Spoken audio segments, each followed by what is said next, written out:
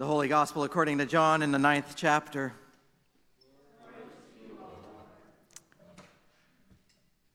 As Jesus walked along, he saw a man blind from birth.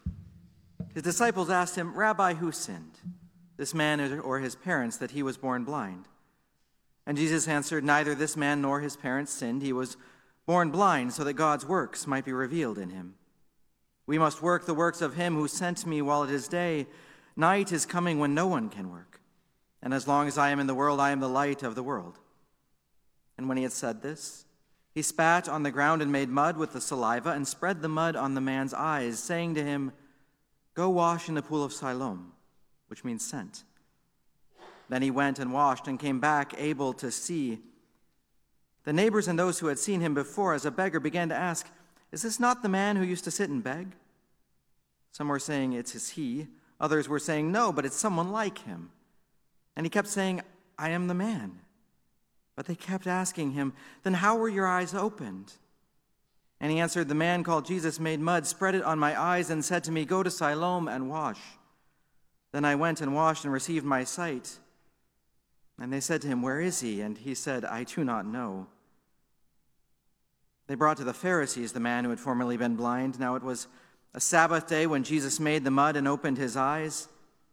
And then the Pharisees also began to ask him how he had received his sight. He said to them, "He put mud on my eyes. Then I washed, and now I see." And some of the Pharisees said, "This man is not from God, for he does not observe the Sabbath." But others said, "How can a man who is a sinner perform such signs?" And they were divided. So they said again to the blind man, "What do you say about him? It was your eyes he opened." And he said, "He's a prophet."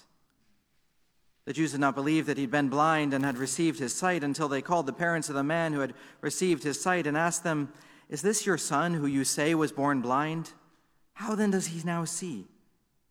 His parents answered, "We know that this is our son and that he was born blind, but we do not know how it is that now he sees, nor do we know who opened his eyes. Ask him, he's of age, he will speak for himself." And his parents said this because they were afraid of the Jews, for the Jews had already agreed that anyone who confessed Jesus to be the Messiah would be put out of the synagogue.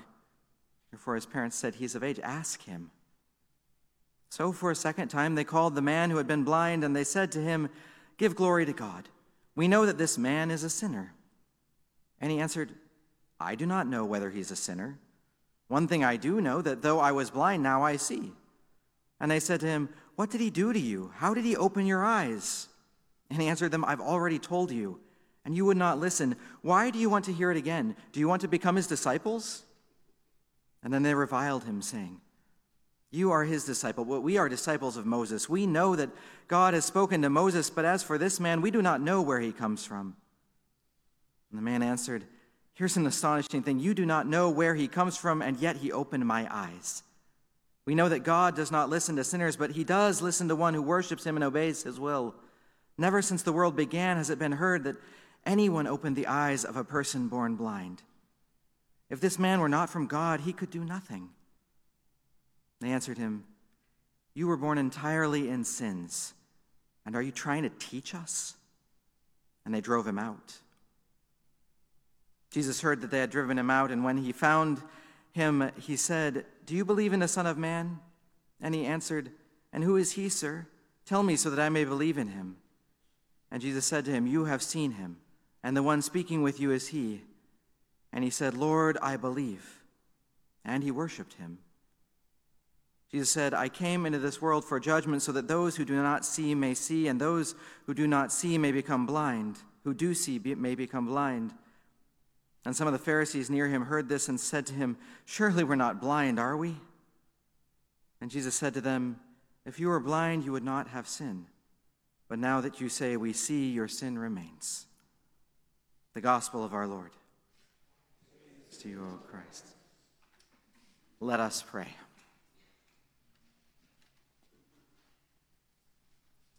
Lord, may the words of my mouth and the meditations of our hearts and our minds this morning be acceptable in your sight, our rock and our Redeemer. Amen. Who sinned? This man or his parents that he was born blind? Who sinned? In other words, what caused this to happen? Bad things don't happen to good people. There must be something wrong with him or with his parents. A vitamin deficiency, alcohol or drug use, too much exercise, maybe too little. Known genetic markers, maybe oxygen issues at birth, something. We did everything right, and look at our perfectly healthy child. Left hanging in the silence. Your child is blind or missing an arm. You must have done something to cause it. We have a hard time with the unexplained. We want to know why. We want cause and effect, responsibility and blame. It's not a new tendency. The disciples and the Pharisees wanted it too. Tradition and culture said there must be a reason.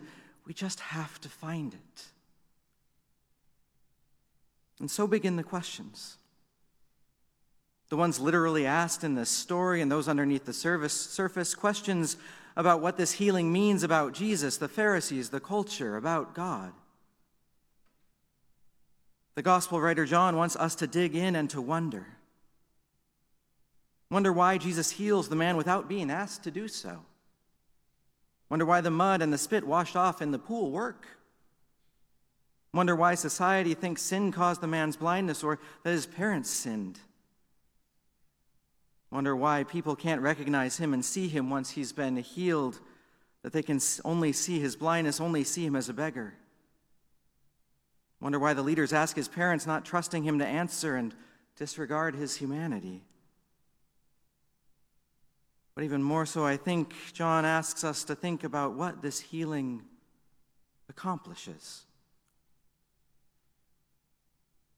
I've lived as an amputee since birth. I came into the world this way. Amniotic band syndrome meant my arm was amputated inside the womb in utero. It's an occurrence which has no known cause, no reason for happening. No sin from me or my parents, or my twin brother for that matter. Being an amputee is what I know. It is, I believe, part of what makes me who I am. It's not all that I am, but it's a big part. And I don't think that God wishes disability or disease. God does not intend for the brokenness of our bodies that we experience, some of us in more dramatic ways than others. And as I reflect on this story from John's Gospel, I think about this man. His identity is bound to his blindness. It's meant that he has sat at the margins of society, struggled to support himself, and wrestled with navigating the world around him. His neighbors have pushed him so far to the margins, they name him a beggar. We never even know his real name. Yet he's also figured out how to navigate the world. He's made his own way in a culture and a community that was not designed for him. He's made his way in a world with sight. And he's survived.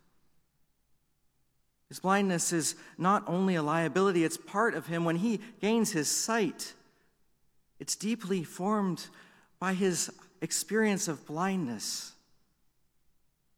which gives him a unique perspective on the world, one that's different than all of us who have always had sight. The healing of blindness and disability is beautiful. The metaphors, I think we all can agree, are fantastic. Light and dark, blindness and sight. They play to our hearts images of justice and of hope. And it's interesting that in this story, the discomfort from the leaders in the community don't come from the man's healing. They don't necessarily understand it, but the bigger confusion is when he speaks up. When the answers, like the one that Jesus gives his disciples, doesn't align with their beliefs. They talk about him and around him. He's invisible even once he can see. Over and over, the man says, "I'm he." Words that we hear Jesus say, too, when asked about his own identity. And he tells them how it happened. He smeared mud on my eyes, yet they don't believe him. They couldn't see anything but his blindness. They even ask his parents, not trusting that it's really him. And his parents, artfully standing up for their son, say, ask him, he's old enough to answer you. Over and over and over again, they question him. And he speaks the truth.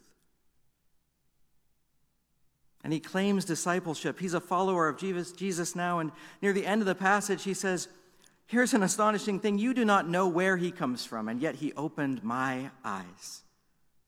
We know that God does not listen to sinners, but he does listen to one who worships him and obeys his will. Never since the world began has it been heard that anyone opened the eyes of a person born blind. If this man were not from God, he could do nothing. And the leaders answered him, you were born entirely in sins, and are you trying to teach us? And they drove him out. When he questions the system of power, he's driven out. They still can't see beyond their fear. They still can't see beyond the margins. Even after he can see, they only see the part of him that was blind. They cannot see beyond it. They can only see sin. They can't fathom, as Jesus points out at the end of the passage, that a perfect body might bear sin and a broken one could be sinless. Bodies bear and hold trauma. Amputation, blindness, but also the marks of the world and the systems around us.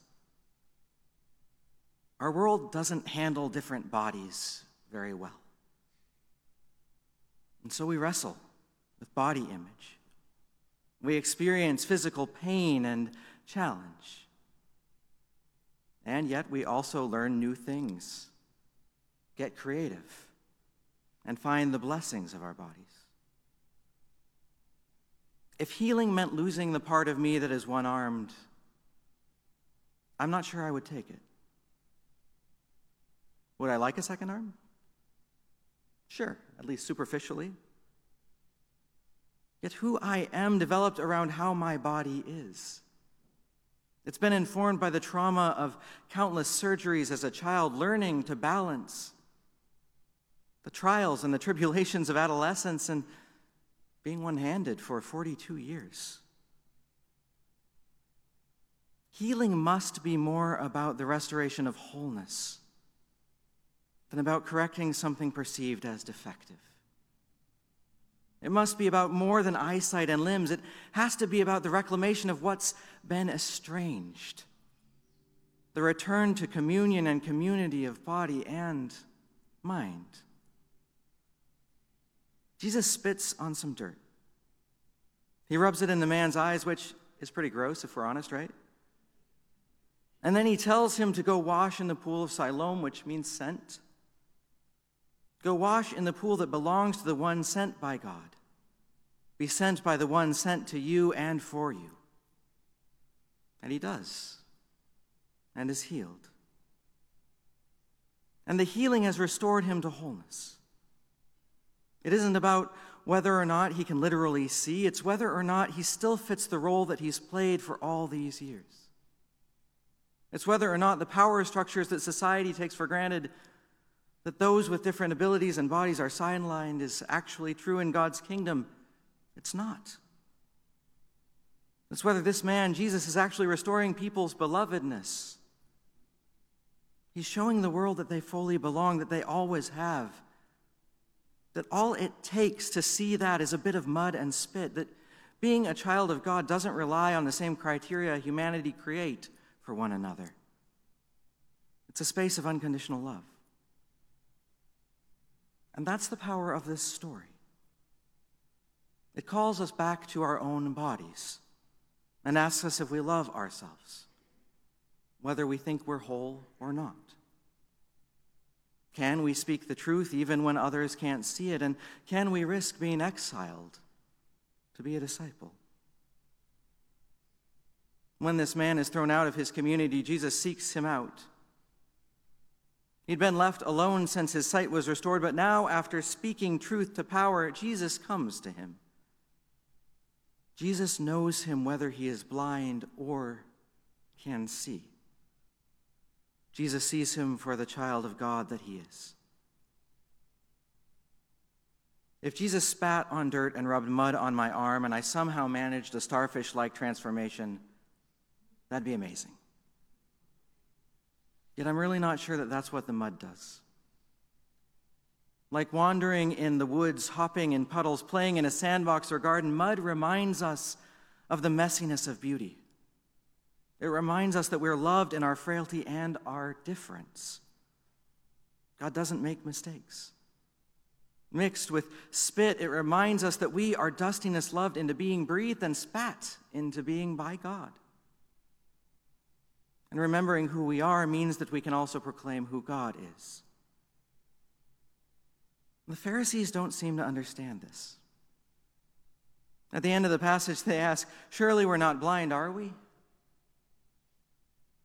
And they may not be physically blind, but they don't see themselves.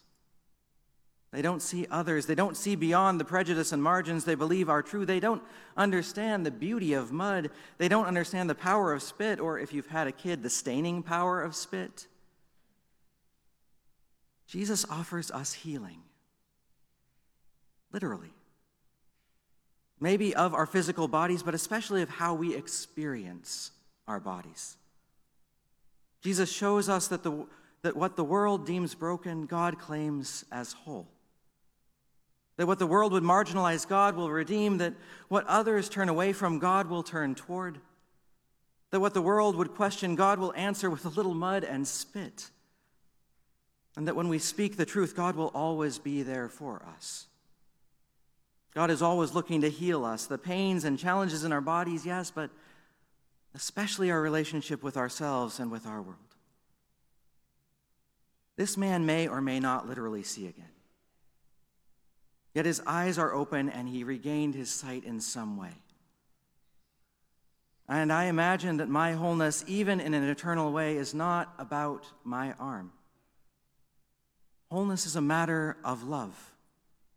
Muddy, dirty, and spitty, and awkward love. This morning, I'd like you to humor me for a moment. I'd like you to sit back comfortably, to place your feet flat on the floor, close your eyes, relax. Place your hands gently on your lap. And breathe in. And breathe out. And breathe in. And breathe out. As you continue breathing, I invite you to place a hand on your stomach or on your chest. Feel your body move with your breath. Breathe in. Breathe out. Breathe in. Breathe out. Keep breathing slowly in and out. Now, as you breathe, think about where you need healing. Where do you need restoration? Is it physical, emotional, or with relationships, family, friends, or colleagues? Breathe in. Breathe out. And as you continue to breathe, and on your inhale, feel God's love. Invite it into the spaces that need healing. Let it give you strength. Let it see you and know you. Let Jesus find you however, wherever you are today.